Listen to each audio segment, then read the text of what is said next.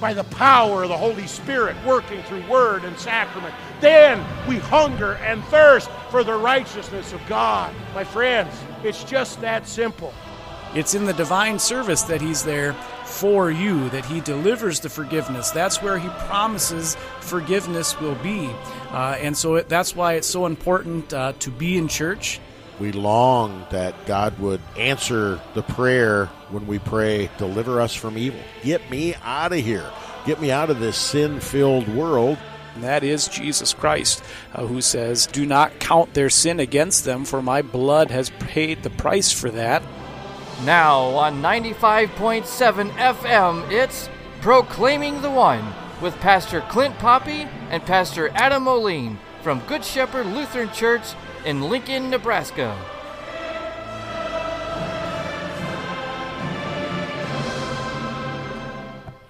Welcome once again to Proclaiming the One. Pastor Clint Poppy, Pastor Adam Moline, Vicar Daniel Golden. We are privileged to serve the saints at Good Shepherd Lutheran Church in Lincoln, Nebraska. Each week we take a look at the upcoming readings for the Sunday in the church year. We're following the one-year series in Lutheran Service Book.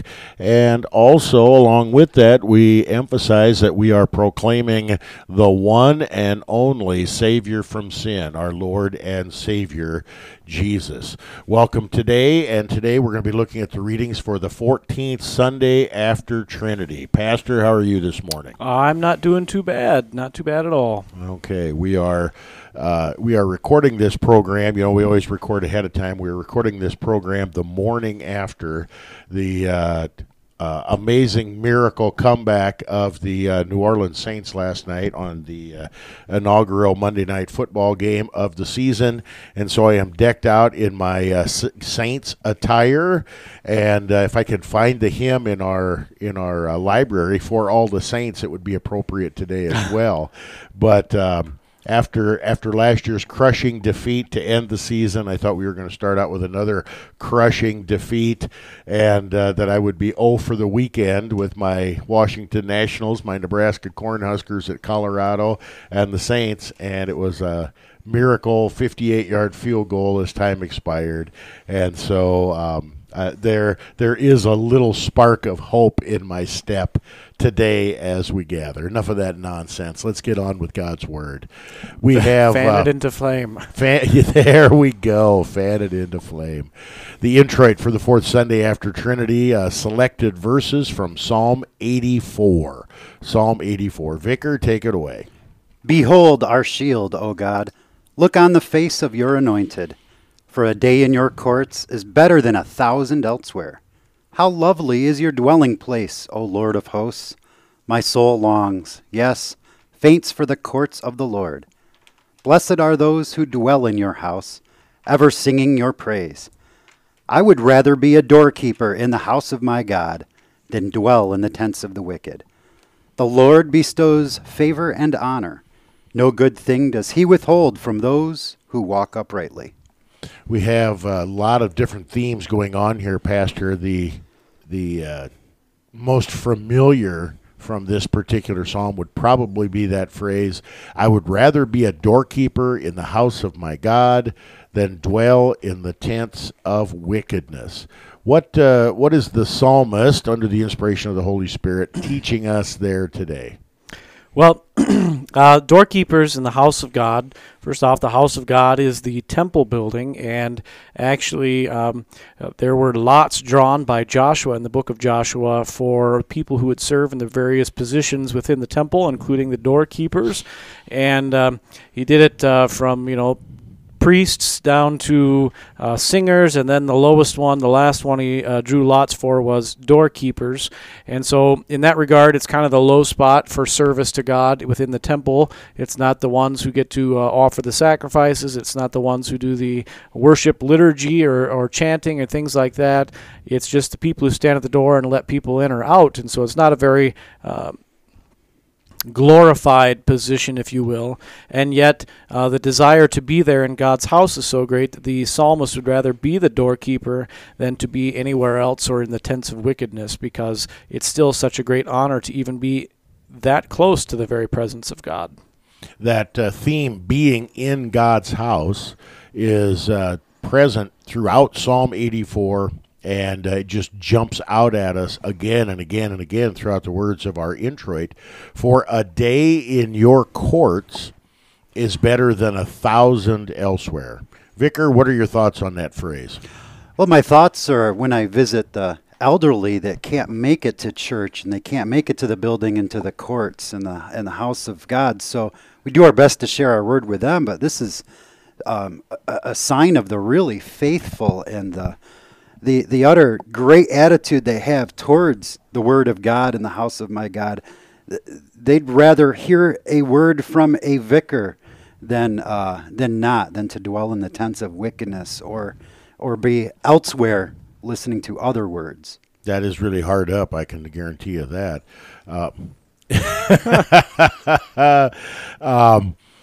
What do we equate the courts to? Are we talking about the temple courts here? Are we talking about something bigger? Can we extend that simply to go to church today? How do we put all those pieces together? Yeah, I think we could probably extend it to go to church today. We have to understand the ancient world and the way that it worked in Jerusalem. So you have all the nations of the world being maybe the level of least holy or level of least presence of God. And then you have the chosen people that are selected out of the nations of the world, which are the people of Israel and Judah. And then the capital of that growing closer and closer and more holy as we take each step here. Capital of Judah is Jerusalem, which is the city in which God dwells. And then within Jerusalem itself, you have the Temple Mount, to which God makes his home on that Temple Mount, and you have the first court in the temple where anyone could go, the court of the Gentiles, and there's a wall that separates the court of the Gentiles from inside where only Jewish people could go. And then within that next court, if you will, where Jewish people can go, there's another place where only the Jewish males can go, and that's the next level of holiness. And then within that you have the temple court itself where only the priests can go. And then you have the holy place where only select priests can go to offer the showbread or things like that. And then you have the Holy of Holies where God himself dwells, and only the high priest can go, and only once a year, and only when he gets dressed the right way and is carrying blood and things like that. And so you see you go from least holy to most holy, and this idea that holiness is brought about by the presence of God, and the closer that you get to God, the better that is for you. Now, the place where this then applies to our church is we get the opportunity to go where God is truly, really present through the work of Jesus Christ, whose blood tears apart the curtain that divides the Holy of Holies from the rest of the people. And the place where God is present then for us is in his word and sacrament, and that happens for us then in the divine service, usually in a church building, although technically it could be anywhere. As Vicar mentioned, it could be at the side of a person sitting in the nursing home or the hospital. Wherever God's word and his sacrament are present, there God is, and therefore we are in the presence of God and made holy. And this idea then is it's better to be in the presence of God than it is to be anywhere else. And Vicar's words, we were making light of him, and he was kind of talking tongue-in-cheek, too, that people would rather hear a word from the vicar than be anyplace else. But when the word of the vicar is the word of God, that is a holy place. Right. And so he kind of backed, bumbled, sidestepped into it, but it's exactly what this text is all about here, that the temple of God, the courts of the Lord, are special because this is where God is. This is where God promises to be. This is where God delivers his gifts.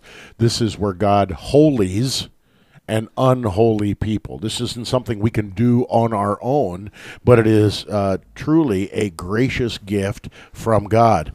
We see that toward the end, the Lord bestows favor and honor. No good thing does he withhold from those who walk uprightly. God is a gift-giving God, and as we are in his courts, as we are in his house, as we are in his temple, as we are in his presence, he can't help but give gifts to us because that's his nature. That's who he is. Pastor, the very first verse. Behold our shield, O God. Look on the face of your anointed. What in the world are we talking about here? Are we talking about ourselves as the anointed, or are we talking about the anointed one? Can you put that together for our hearers? Yeah, both of those lines that you read go together. Behold our shield. A shield is a defensive weapon. In other words, its primary purpose is to stop someone else from attacking you or killing you or stabbing you or things like that. Of course, it does bump back and push back and can be used offensively to shove your enemy out of the way, but its primary purpose is a defensive thing. And so God says, behold our shield, O God, and then it tells us a clarifying point. Look on the face of your anointed. The word anointed in Hebrew is Mashiach, or in Greek, Christos. And the one who is anointed, primarily the first understanding is David is anointed to be the king. But that then is extended into the office of the Christ himself, who is the anointed one of God, the anointed one to be the shield, to take the punishment that is deserved to be placed upon us so that we are kept safe and secure behind the shield. And Christ fulfills this work then by going to the cross, suffering, bleeding, and dying, the death that we deserve so that we are kept safe. And in that regard, he really is our shield. He takes a licking for us, and to continue that little phrase, I guess on Easter he keeps on ticking as well. And then how does Jesus become my shield, and how does Jesus become the anointed one for me rather than just some abstract Messiah that's out there? Again, that goes back to being in the presence of God where he promises to be. And that, again, is the divine service where God is present in his word and sacrament. And where God's word is spoken as truth and purity, the Holy Spirit calls, gathers, enlightens, and sanctifies the entire church on earth. Faith comes by hearing, and hearing by the word of God. So when we're where God's word is, God creates faith. And that is the way that Christ becomes the shield who takes the licking for us. He does it. He dies for the whole world. The Holy Spirit makes it for us, for you. So when things are going bad, when things are difficult, when we don't have answers to life's questions, when it seems like the whole world is against us, when the consequences of sin in general or the consequences of our own sin are attacking us again and again and again, there's really only one place to go, isn't there? That's correct. That's to put it simply, to church. To a faithful church where the pastors will point not to themselves but to Christ and deliver the gifts of God not on their own understanding or institution, but rather according to how Christ wishes them to be given. And that way our focus is completely pointed to Christ, our shield, and we are kept safe and guarded behind him. And as God delivers us, as God saves us, as God rescues us, as God is our anointed one and anoints us with forgiveness, life, and salvation, there's really only one response that is appropriate, and that is a response of thanksgiving. We're going to get into that when we come back from our text. We're going to have a little Thanksgiving in September. This is Proclaiming the One. Looking at the readings for the 14th Sunday after Trinity. Don't change that dial.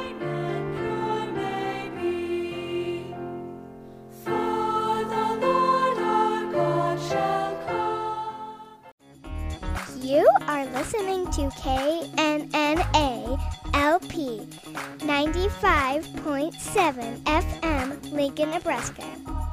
Come, be thankful people, come, raise the song of harvest home. All be safely gathered in ere the winter storms begin. God our Maker doth provide for our wants to be supplied. Come to God.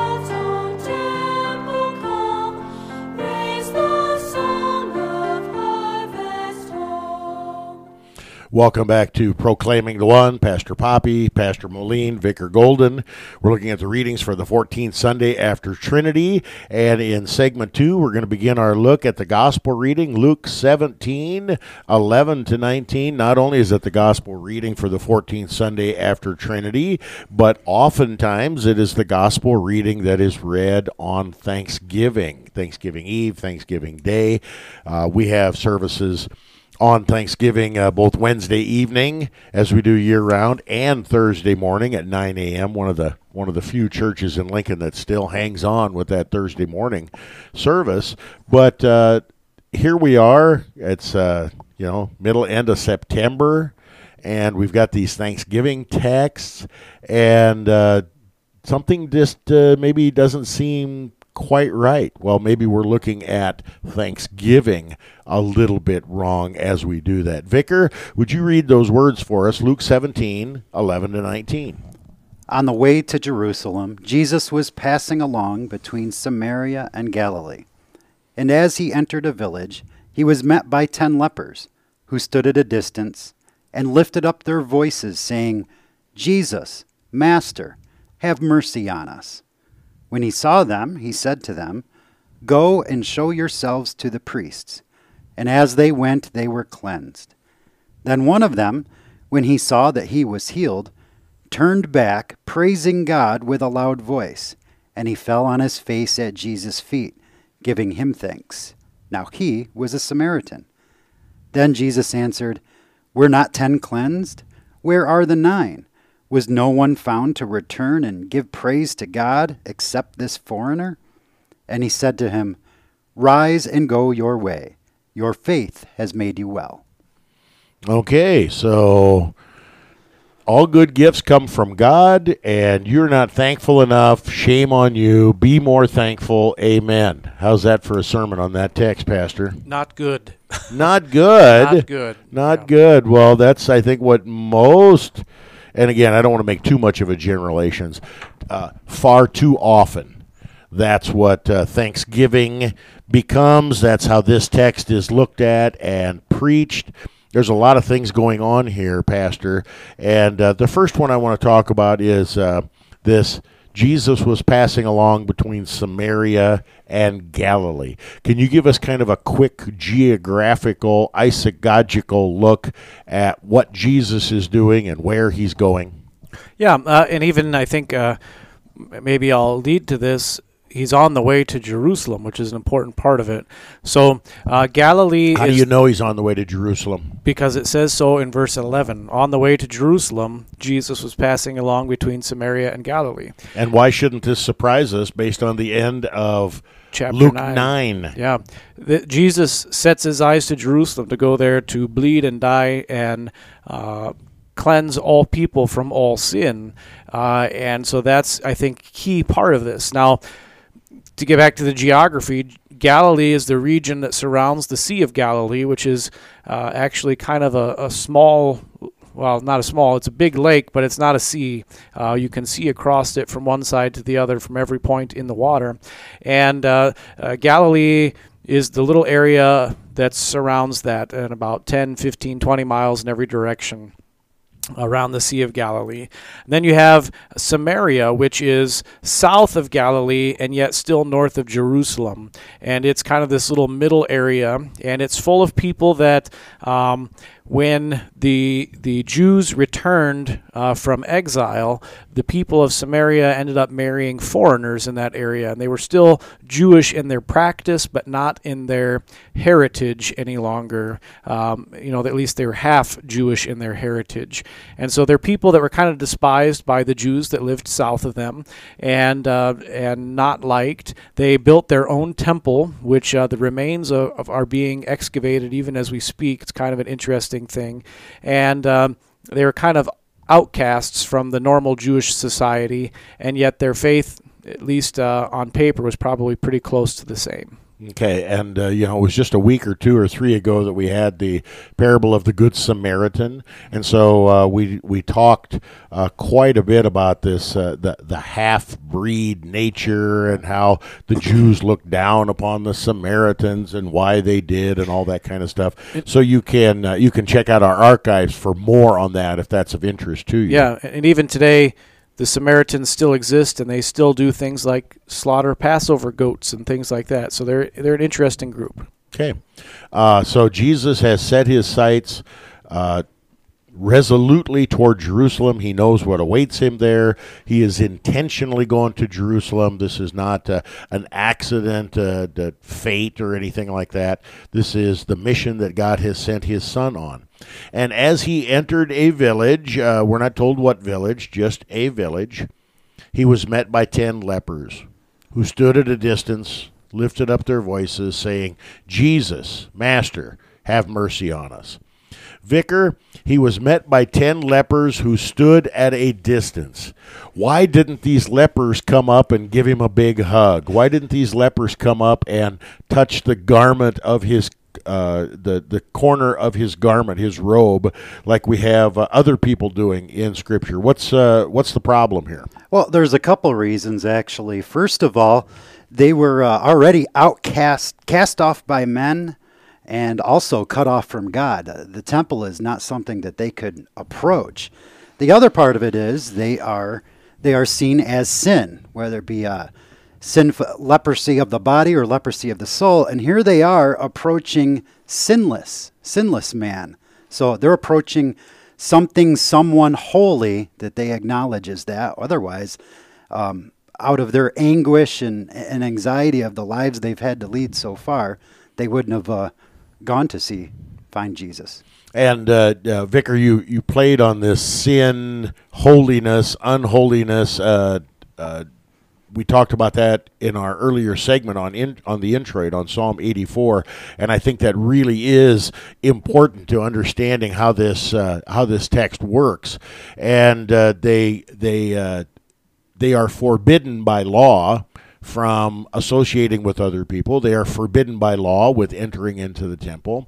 And if we understand properly, Jesus as the temple of God in the flesh, we've got some pretty amazing dynamics that are happening here.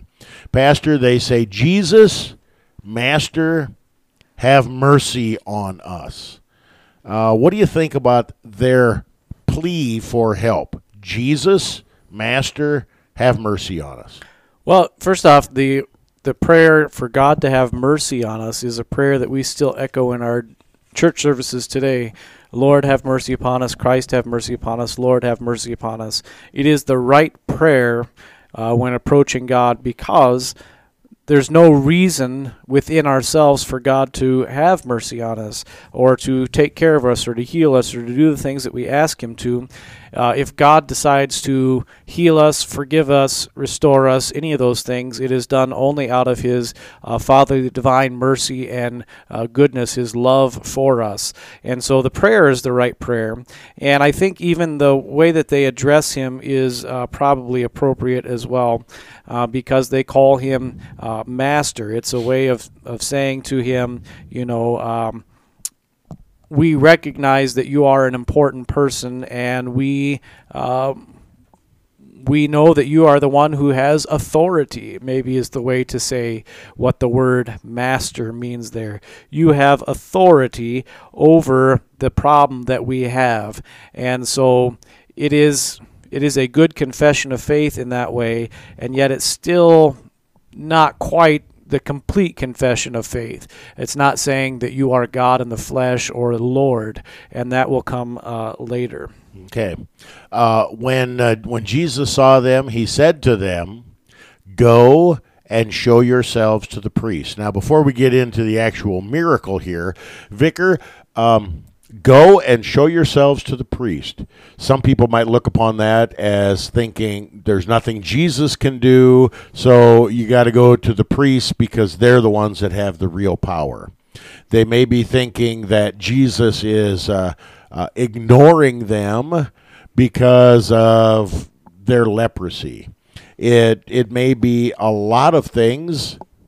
Jesus usually touches people, makes sign language, spits in the mud, reaches out his hand and heals. But we got none of that here. Jesus says, go and show yourselves to the priest. Why would Jesus say such a thing?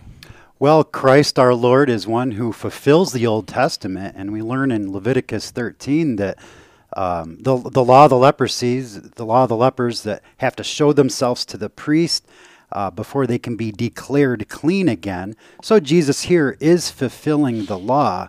And the other part of that is he does give his word.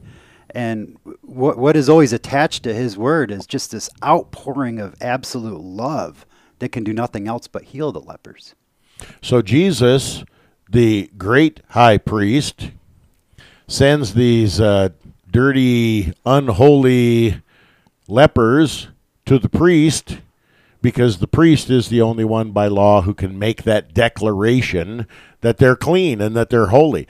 I wonder how many times in the life of a priest he got to say to someone who was a leper, oh, you don't have leprosy anymore. You're clean. You're holy.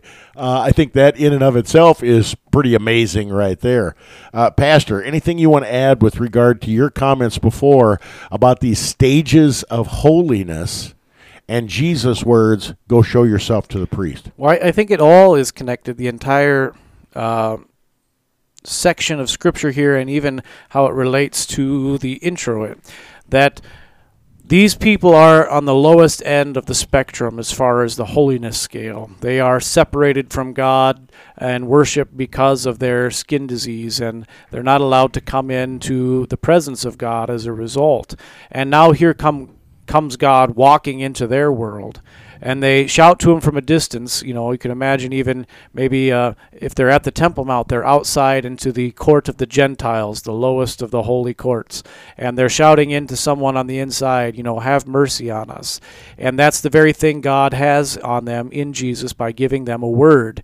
And the word is, go and show yourself to the priests. And I think you hit on something earlier when you said Jesus is the great high priest, because when they are cleansed and they realize what's happening, the one knows who the real important priest is. And he goes back to see that important priest, who is Jesus. And it's worth mentioning that the beginning of this particular passage is when Jesus is on his way to Jerusalem. And what's he going there to do? If you were to go to the temple to be cleansed of a particular sin, or say you had given birth to a child and you needed to be cleansed of your impurity, an animal would have to be killed and sacrificed, and that blood shedding would be the thing that cleanses you from your sin. I think Hebrews says almost all things need to be cleansed by blood, and without the shedding of blood there can be no forgiveness of sins. So Jesus is on the way to Jerusalem to be the sacrifice for these men's sin and for their unholiness, and he just happens to run into them on the way. They're cleansed of their leprosy, and the one man realizes the truth and goes into the presence of the holy God by going and finding Jesus. And it's just kind of a neat turn of events in all that way. We have the miracle coming up here when we come back from our break. This is Proclaiming the One. We're looking at the readings for the 14th Sunday after Trinity, specifically Luke 17:11-19, the healing of the 10 lepers. Don't change that dial. We'll be right back.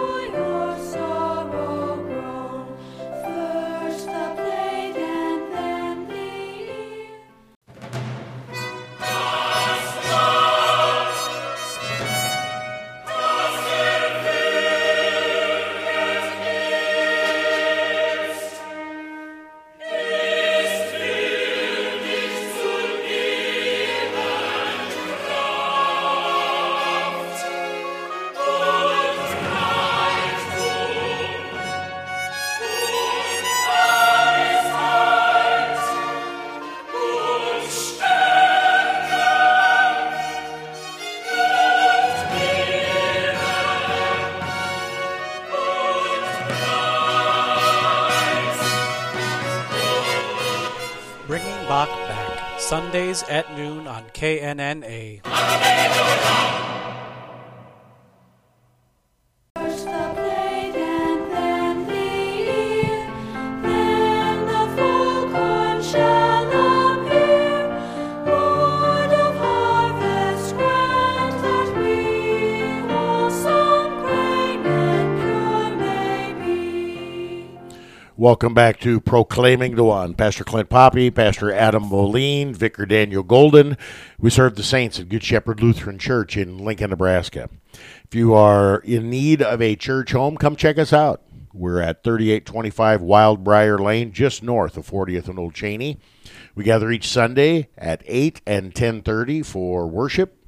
Sunday school for all ages in between, every Wednesday evening at 6:30. All of our worship services are broadcast live on KNNALP 95.7. You can check us out with our archives, all the various theological programming that we do here at Good Shepherd, and you can also check out KNNA theological programming on your various podcast places, and lots of stuff. We always love to have your feedback as well.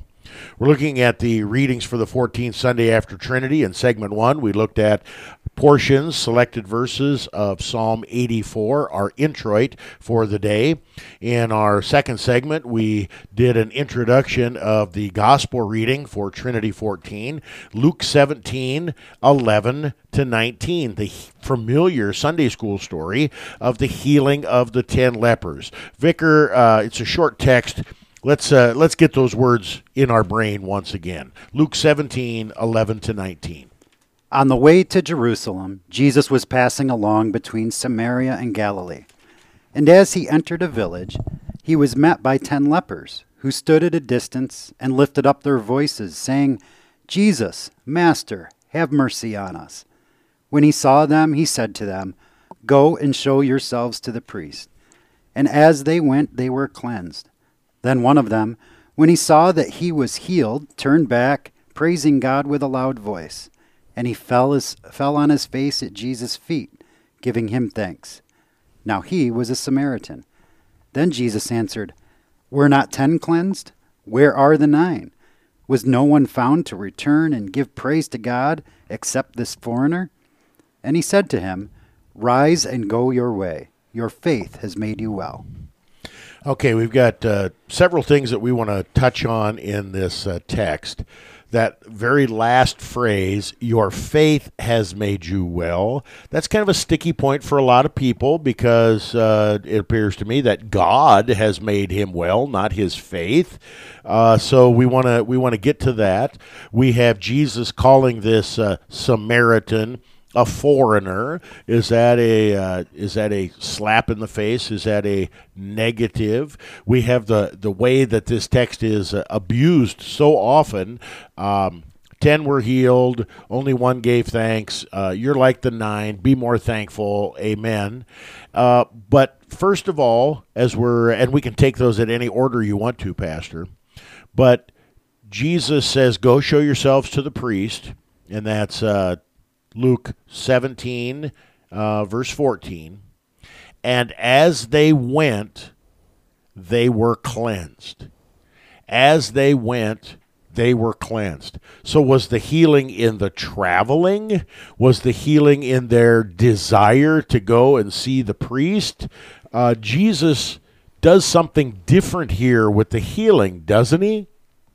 Well, no, not really. He is giving them a word, and the healing is in the word because the word creates faith in that particular word that he speaks, and the Holy Spirit's always attached to the word when God speaks it or when anyone speaks God's word.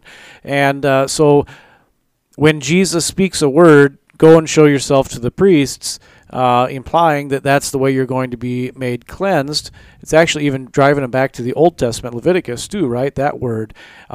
When Jesus speaks that word, the word does the work of the healing. It's not that, by taking each step they were earning points with God until finally they were cleansed, or even, by helping each other in their leprosy-ridden bodies to make it towards the priest, that was an action that was earning salvation.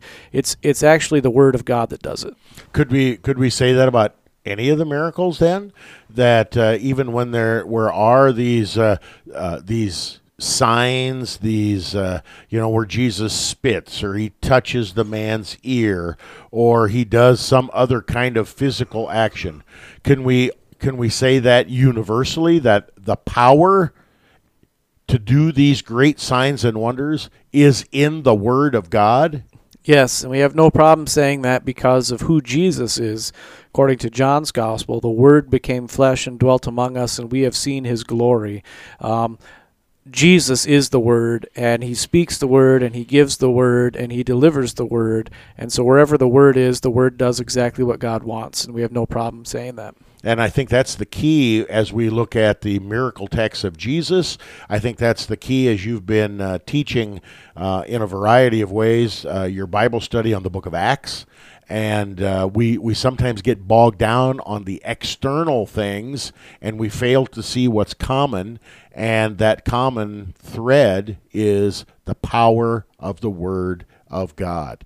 Okay, so they saw that they were healed. The one of them, when he saw that he was healed, turned back, praising God with a loud voice.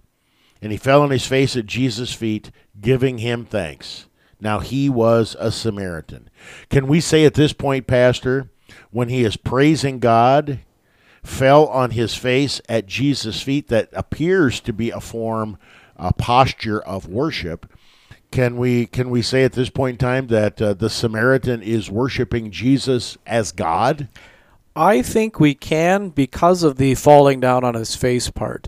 Falling down on your face is an act of worship, and anytime someone does it in the Scripture, it's either they fall on their face before God, in this case Jesus, or someone tells them not to fall on their face because the person they're worshiping is not God. For example, St. John falls on his face before an angel in the book of Revelation, and the angel says, "Don't worship me, worship God." And so because of that knowledge that falling on your face is that act of worship primarily, I think we can say this Samaritan recognizes that Jesus is God. Now, whether that means he understands all the things Christ is going to do and teach, I don't think we can say that yet, but I think his faith is in Christ. Okay, I think so too, and I just wanted to point that out. And then we have almost a throwaway line here at the end of verse 16, Vicar. Now he was a Samaritan. 10 were healed, 9 left, 1 came back and gave praise, worship, and thanks to Jesus, and the one who came back was a Samaritan. So what? Well, he was the one certainly not raised as a Jew, certainly not raised being taught in the Scriptures, as strict as the Jews were in Jerusalem. And it's not really so much of a in-your-face thing, but it's more of he was a Samaritan. This was one of us. This is one of the ordinary guys. This is anybody. This is salvation for everybody. The parable of the Good Samaritan, the priest and the Levite, you would have expected them to act in a godly way, and yet only the Samaritan does. Here we have 90% of the people healed are not Samaritans. You would have expected one of them or more to recognize Jesus, and yet the Samaritan, or as Jesus says, this foreigner, is the only one.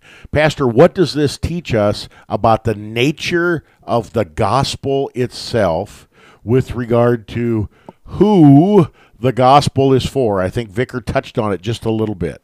Well, the gospel is for all people in all nations in all times and all places. Yeah, but wait a minute. I grew up in the church. My parents grew up in the church. My great-grandparents donated land for the church. I've got this long family history. I've got 7 uncles that were pastors in Germany. Don't I get some extra credit for that? No.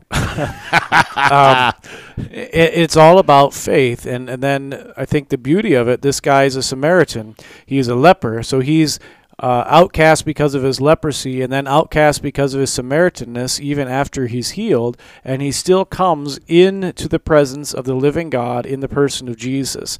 And the good news then for you as a hearer is that you also get to come into the presence of a holy God. God comes down and is present in the Word, and you get to be there and receive that Word. You get to take the very body and blood that hung on the cross and died for your sins and put it into your mouth to eat, so that you are what you eat, a person who gets to live forever. You get to be in the presence of God in the waters of holy baptism, where all your sins are cleansed and you're clothed in the robe of Christ's righteousness that covers all of your sin. You come into the presence of God because of what Jesus does for you. And that's the beauty of this. And that, again, so Jesus is on his way to Jerusalem to cleanse all people of all their sins, and he cleanses these lepers, and the one is still a Samaritan, should still be an outcast, but he gets to come into the presence of Christ. And that is the beauty of this particular text. So, if I'm hearing you right, Pastor, no matter what your past, no matter what your heritage, no matter what your skin color or ethnic lineage, your 1074th whatever, no matter how unholy you have been, the power of God's word heals and forgives. Am I tracking right with you? Correct. Okay. And your faith has made you well. In the time that we have in this segment, how does the faith of the Samaritan get the credit by Jesus here? What's up with that? Do I need to take vitamins for my faith so my faith is strong enough? How does this work? Well, I mean, I guess you could say you take vitamins for your faith to make it strong enough, but what you mean, of course, is to be in contact with the Word and the sacraments, because that's where your faith comes from. The Holy Spirit calling, gathering, enlightening, and sanctifying your faith, working wherever God's Word is present. I think, too, it's worth pointing out in this particular passage, your faith has made you well is how our English translates it, and the word in the Greek is sesoken, which is save, and it's written in such a way that it is in the perfect tense, which means it's a past action with present abiding results. In other words, because you have faith, you have been saved. And that then applies, yes, to leprosy, yes, to your outcastness as a Samaritan, and then also it has to do with the fact that because of Jesus, you have the promise of eternal life, and you have salvation in his name and no other name than the name of Christ. And if the Samaritan here had faith in a rubber plant rather than Jesus, if he had faith in the craters on the moon rather than Jesus, that faith would have done him no good. It's the object of Correct. The faith that actually does the healing and the saving, and the object of the Samaritan's faith is Jesus, the great high priest. So in a sense, properly understood, only one followed Jesus' command. Go show yourself to the priest, the Samaritan. Jesus, the great high priest, who sacrifices himself on behalf of the people of the world. And just to clarify one more time, no one can say that Jesus is Lord except by the work of the Holy Spirit. And so all glory be to God on high for the salvation of this former leper Samaritan man, who we will get to meet in heaven because of what the Holy Spirit has called him to. Amen, amen, amen. This is Proclaiming the One. We need to take a short break. We'll be right back. Don't change that dial.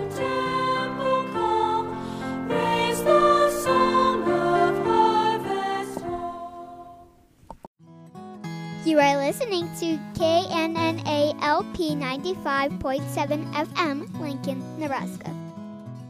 His praise to yield, wheat and tares together sown unto joy or sorrow grown. First the blade and then the ear, then the full corn shall appear. Lord of harvest, grant that we wholesome grain and pure may be. First the blade and then the ear. We're talking about harvest. Bring that harvest home. We have a great Thanksgiving hymn. Come, ye thankful people, come. It is very, very traditional to hear that and to sing that during the season of Thanksgiving. We're not at Thanksgiving, but we have kind of a Thanksgiving text. And along with that phrase, we have some fruit that is in our lectionary this week. The epistle reading for the 14th Sunday after Trinity, Galatians 5:16 to 24. Vicar, take it away. But I say, walk by the Spirit, and you will not gratify the desires of the flesh. For if the desires of the flesh are against the Spirit, and the desires of the Spirit are against the flesh, for these are opposed to each other, to keep you from doing the things you want to do. But if you are led by the Spirit, you are not under the law. Now the works of the flesh are evident: sexual immorality, impurity, sensuality, idolatry, sorcery, enmity, strife, jealousy, fits of anger, rivalries, dissensions, divisions, envy, drunkenness, orgies, and things like these. I warn you, as I warned you before, that those who do such things will not inherit the kingdom of God. But the fruit of the Spirit is love, joy, peace, patience, kindness, goodness, faithfulness, gentleness, self-control. Against such things there is no law. And those who belong to Christ Jesus have crucified the flesh with its passions and its desires. You know, normally when we think of dying to live, crucifying the flesh, dying with Christ, and rising with Christ, we think of Romans chapter 6. That's very, very much baptismal language, and it's the very language that Luther uses in Luther's Small Catechism, Baptism Part 4, to talk about that new life in Christ that we have.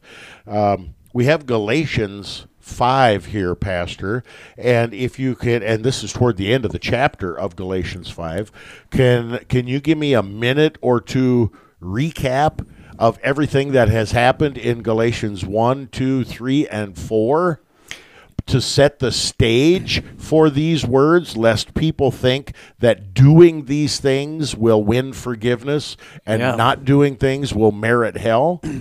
This fits perfectly with our gospel lesson. And in the background of the book of Galatians, you can hear scissors or maybe knives sharpening or however you want to do it. That noise there, because Galatians is all about how are you saved. Is it by keeping the law, or is it by your faith? Faith that object is Jesus Christ crucified and risen to take away the sins of the world.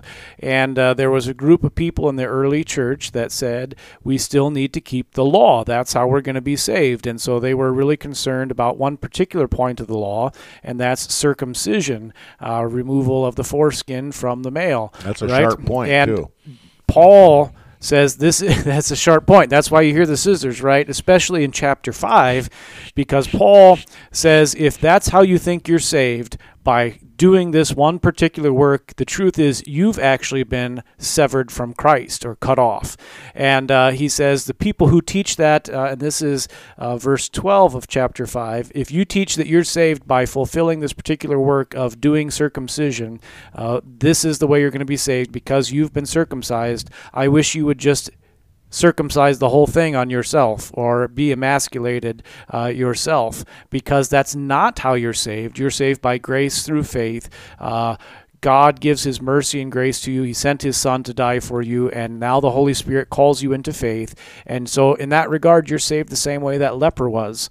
God gives you a word, you hear the word, and you believe, and that's how you're saved. It's interesting in that first verse of Galatians 5 for our text, Galatians 5:16. But I say, walk by the Spirit, and you will not gratify the desires of your flesh. We are talking about the walk of a Christian, the walk of someone who has already been redeemed, who has already been claimed by God, who has already been washed in the waters of holy baptism. And I think of that last line in our introit from Psalm 84, I believe it's verse 10, no good thing does he withhold from those who walk uprightly. And so that walking uprightly that God calls us to in Psalm 84 is the same walking by the Spirit that we have here in Galatians 5. Am I reading that right, Pastor? Yes. Okay. And so now we have a contrast, and we have this list of the desires of the flesh that are at war or against the Spirit, and this list is gruesome. The works of the flesh are evident. That's because they're before us all the time. They live in our hearts. By works of the flesh means the things you do. Yes. Right? Yeah. Sexual immorality, impurity, sensuality, idolatry, sorcery, enmity, strife, jealousy, fits of anger, rivalries, dissensions, divisions, envy, drunkenness, orgies, and things like these. I warn you, as I warned you before, that those who do such things will not inherit the kingdom of God. Well, I got news for you, Pastor. I'm not in the kingdom of God then, because I'm not going to give you the details, but I've done several of these things on the list. Right. So for our hearers that are also hearing this the same way, is there any hope? What's God teaching us here? Well, yeah, the question is really, where's your faith? Is your faith in what you do? Because if it is, here's what you do, and you're in big trouble then. Is your faith in giving your heart to God? Because where do all these things come out of? Your heart. Your heart. If that's where your faith is, in your actions, in your work, and in the things that you do, you are in big trouble. You are, as he said earlier in the chapter, cut off from God, circumcised away from God. And so your hope and faith cannot be in those things. Instead, your hope and faith is in what the Holy Spirit says to you about Jesus, about what he's done to save you, about how without your own reason or strength or any merit or worthiness in you, Christ has redeemed you, purchasing you back from sin, death, and the power of the devil, not with gold, not with silver, but with his holy precious blood, innocent suffering in death, so that in that you might be God's own possession. That's where Paul's trying to drive your faith. And so he's being brutal and cutting away everything, and using that language again, cutting away everything that you trust in this world, so that all that's left is the mercy of God. That's where you're saved. And that cutting imagery, metaphor is there. You know, Jesus talks about pruning the wild vine. We're talking about circumcising, cutting off the foreskin of your heart. That's what's happening here. That last line in verse 24, those who belong to Christ have crucified the flesh with its passions and desires. Vicar, how have I, you, pastor, any Christian, crucified the flesh with its passions and desires? In baptism, we are crucified with Christ and will one day rise again with Christ. Okay, explain that just a little bit more, because that has almost become kind of a Lutheran cliche. How has baptism, how can you say that in baptism I have been crucified with Christ? A little fuller on that. The old Adam is drowned and killed. Sin, death, and the devil has no more dominion, since it is killed in baptism. Okay, and as we are crucified daily in the waters of holy baptism, contrition and repentance, clinging to the merits of Christ and Christ alone, living this new life that God gives us. Remember, we have a gift-giving God who just keeps giving and giving and giving and giving. The fruit of this gift-giving God will be evident in our life. The fruit of the Spirit is, Pastor, I want you to tell me about this list when I'm done. The fruit of the Spirit is love, joy, peace, patience, kindness, goodness, faithfulness, gentleness, self-control. Against these things there is no such law. Is this a comprehensive list of what the Christian life looks like? Is this a Ben Franklin checklist where I need to single out one of these virtues to work hard on to improve? What's the purpose of this list for the Christian? Well, it's all identity, and really, so if we're going to take this list and we're going to ask this question, who is the person who has actually done this? There's only one answer, and that person is Jesus. Jesus is the one who was loving, joyful, peaceful, patient, kind, good, faithful, gentle, self-controlled, and only Jesus. Now, because in baptism you've been clothed with the robe of Christ's righteousness, and because you are stuck to Jesus, now when God looks at you, he sees Jesus. And in fact, Jesus is living in you and working these things in you without your even knowing it in the faith. And so the Christian does love his neighbor because God loves that neighbor, and God creates that love for neighbor within the Christian. It's not perfect. It's always fighting and struggling with that old sinful nature at the same time. But the reality is that a Christian, their identity in Christ now starts to do these things because Christ is working it through them. So if I'm hearing you correctly, Pastor, what you're telling me is that the fulfillment of Galatians 5, verse 22 and following is Jesus, in the same way that the fulfillment of 1 Corinthians 13, love is patient, love is kind, is Jesus. And if I want my life to look more like 1 Corinthians 13 or Galatians 5, the fruits of the Spirit, what I need is more Jesus in me? Is that what you're saying? What I'm saying is it's the same as with the leper who hears the word and believes the word and then goes back to Christ. And Christ says, your faith has saved you. Your faith has made you well. And that's the same thing for you. Christ saves you, and Christ comes to you through the Holy Spirit. Thus, these are fruits of the Spirit, and Christ starts to work in and through your life in love towards God and in service towards neighbor. And as I go to the house of God, as I go to the temple of God, and put myself in the very presence of God, God forgives. He fills. He feeds me with His word and sacrament, and these fruits of the Spirit will naturally flow forth in our lives because God is a gift-giving God. Wow, there's a lot there, and we need to sadly bring this program to a close. This is Proclaiming the One. We've been looking at the readings for the 14th Sunday after Trinity. Sunday morning, get up, read your paper, drink your coffee, pray for your pastor, and most of all, go to church. God's richest blessings in Christ, crucified and risen for you.